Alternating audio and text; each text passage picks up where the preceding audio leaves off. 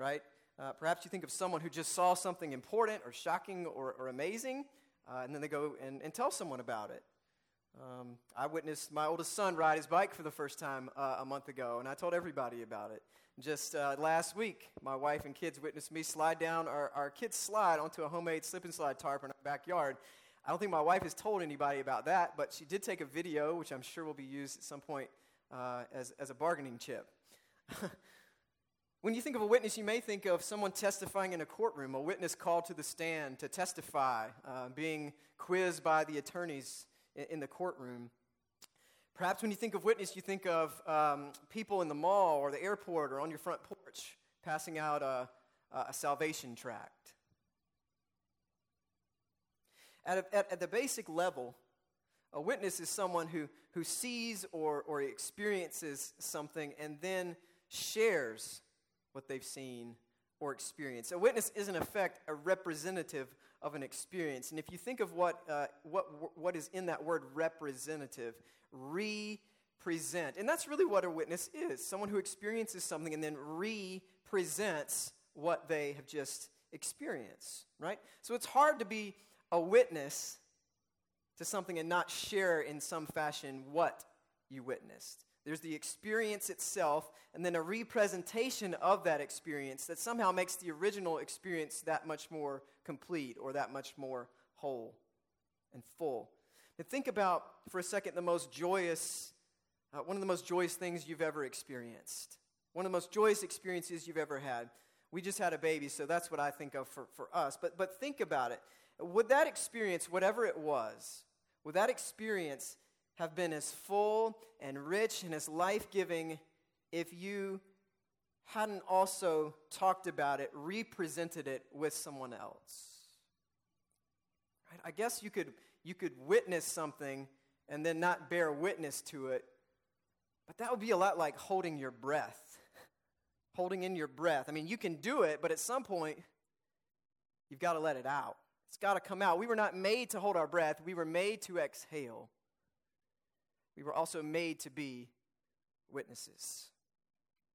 In fact, bearing witness to God, representing God's love and God's rule in the world, has been our purpose and identity from the very beginning. And living into that purpose and identity has also always been connected with our ability to experience abundant life that God intends. Genesis says, right there on the first pages, that humanity was created in the image of God. We were created in God's image. We were created to be God's image bearers in the world. People who represented God to and in the world that God had made, bearing witness to the God of love and mercy and justice. But sin messed things up. But God called a man, Abraham, and his family into a special purpose and mission to represent God's ways in the world so that through this family all the world would be blessed.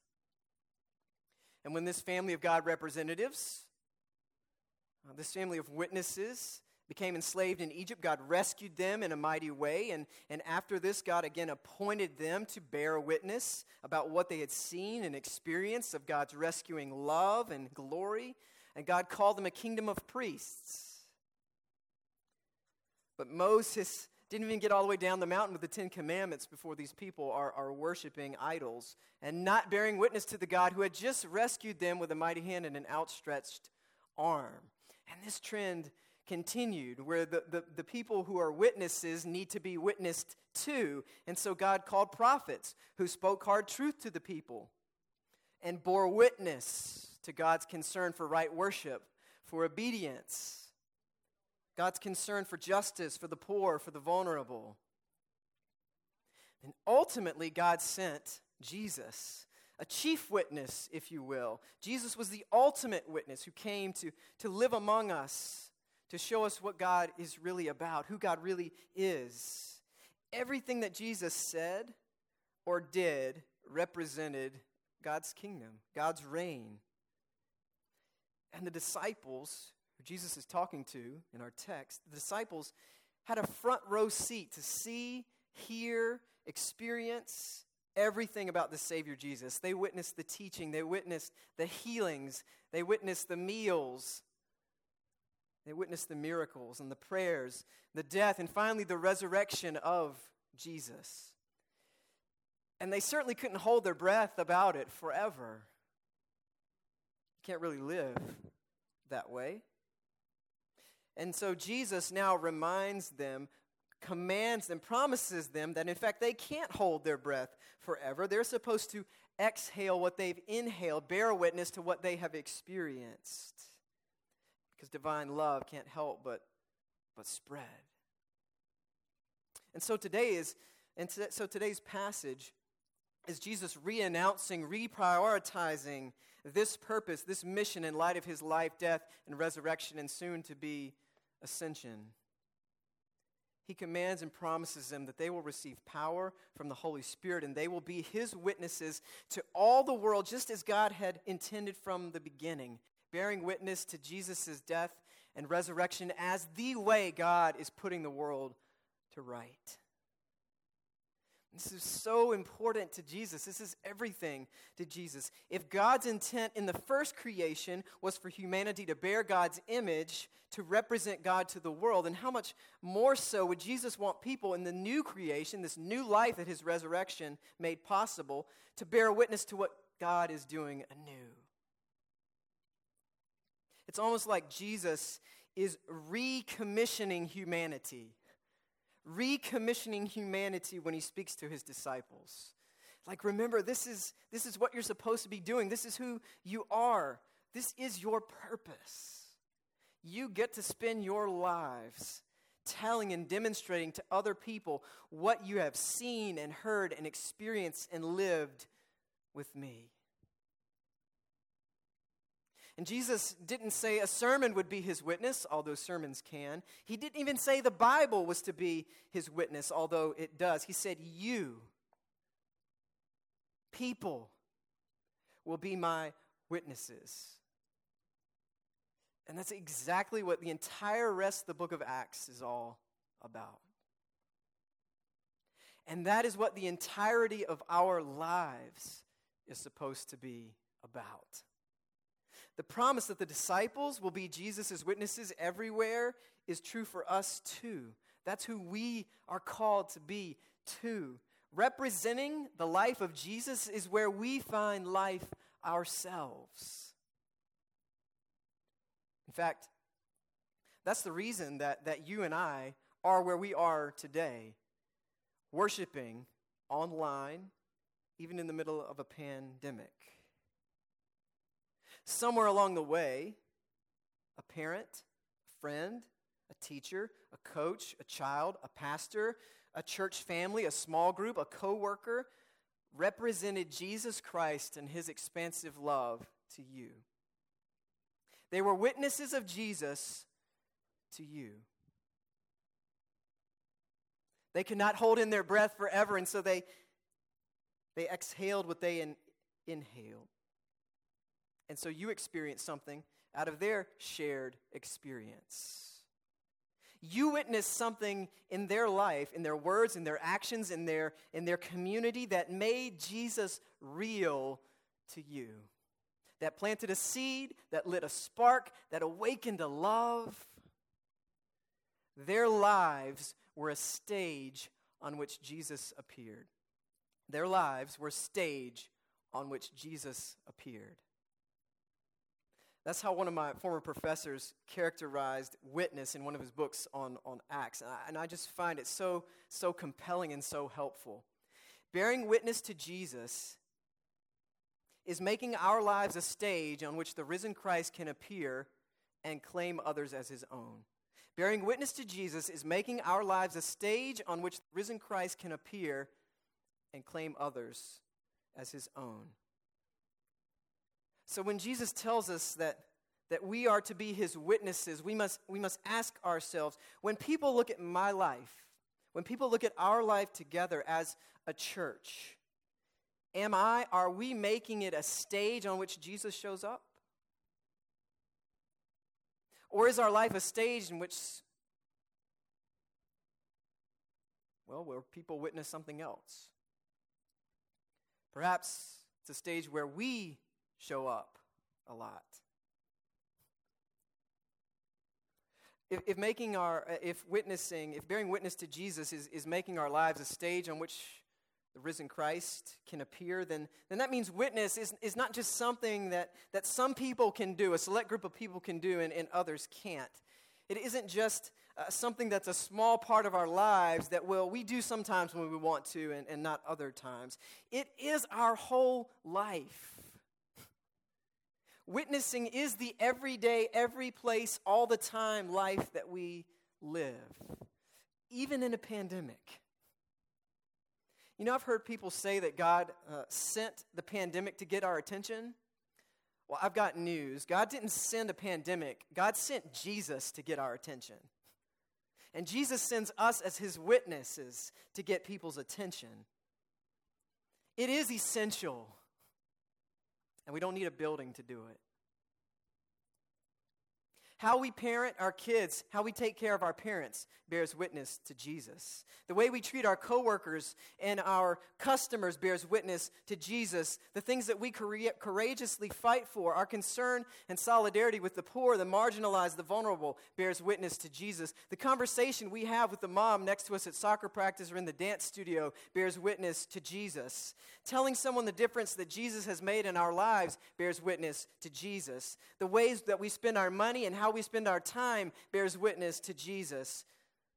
The ways we love our neighbors bears witness to Jesus. What we decide to post and share on Facebook bears witness to Jesus. How and who we welcome in our church and in our home bears witness to Jesus. Inviting someone to church, even if it's online, bears witness to Jesus. Offering to pray someone, offering to just sit and listen or to mourn with someone bears witness to Jesus. The things we sing, the things we write, the things we paint, play, create, all bear witness to Jesus. All are a stage on which Jesus shows up to claim other people as his own.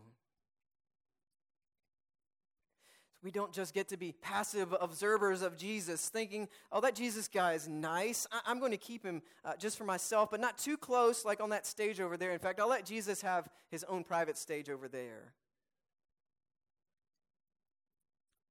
And that's kind of what the disciples do in a way when Jesus ascends into heaven. They're just staring off in the heavens, concerned about Jesus' absence, rather than looking forward to Jesus actually being made present in and through their witness to the ends of the earth. But simply passively watching undermines movement, and Jesus is always about a kingdom movement, which is why immediately angels appear on the scene and say to the disciples, why are you looking up into heaven? Don't you understand Jesus is going to come in the same way you saw him go? In other words, don't hold your breath. You've got a job to do. You've got a job you were made to do. Remember, we can't hold our breath forever and expect to live. It's like, what are you waiting for? What are we waiting for? Friends, we have received power. The Holy Spirit has come. We have received power from the Holy Spirit. And Jesus is inviting us to wake up that deepest part of who we are that may have been sleeping or dormant and live into our purpose to be a witness, to exhale what we have inhaled. You know, countless ones of you have witnessed to me during this time. This is without a doubt the hardest, most stressful, and difficult time that I've been a pastor. I've been unsure of what to do at times.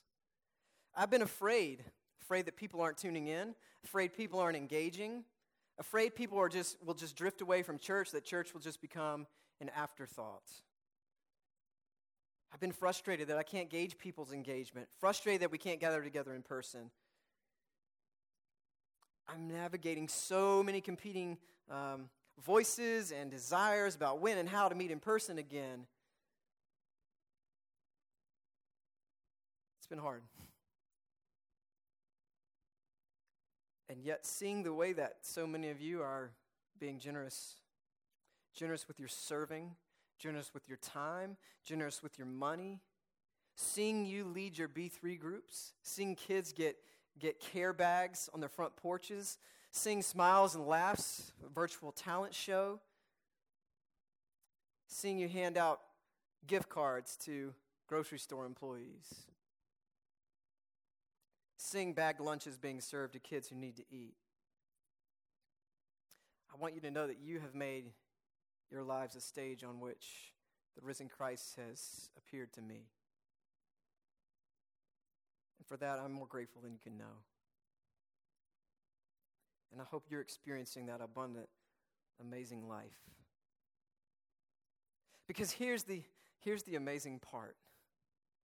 When we bear witness to Jesus, when we make our lives a stage on which Jesus can appear and draw people to himself, not only are they experiencing full, abundant life, but we are too. We are too. Because that means Jesus, the one who says, I am the life, is working in and through our lives again and again. And we get to re-experience it again and again. And that is absolutely animating and exhilarating. It means we're oriented outward instead of making our lives a stage for just ourselves. Friends, we've been given life, abundant life. We were dead people called to come out of our graves. Once lost, now found. Once blind, now we see. Once no people, now a part of God's forever family. Once dead in sin, bound and wounded by its chains, now alive in Christ, set free and healed. Don't you think it's time to start exhaling? To live out loud, to bear witness to the one who does all of that for us. To make our lives a stage on which this same Jesus can appear and claim people as his own.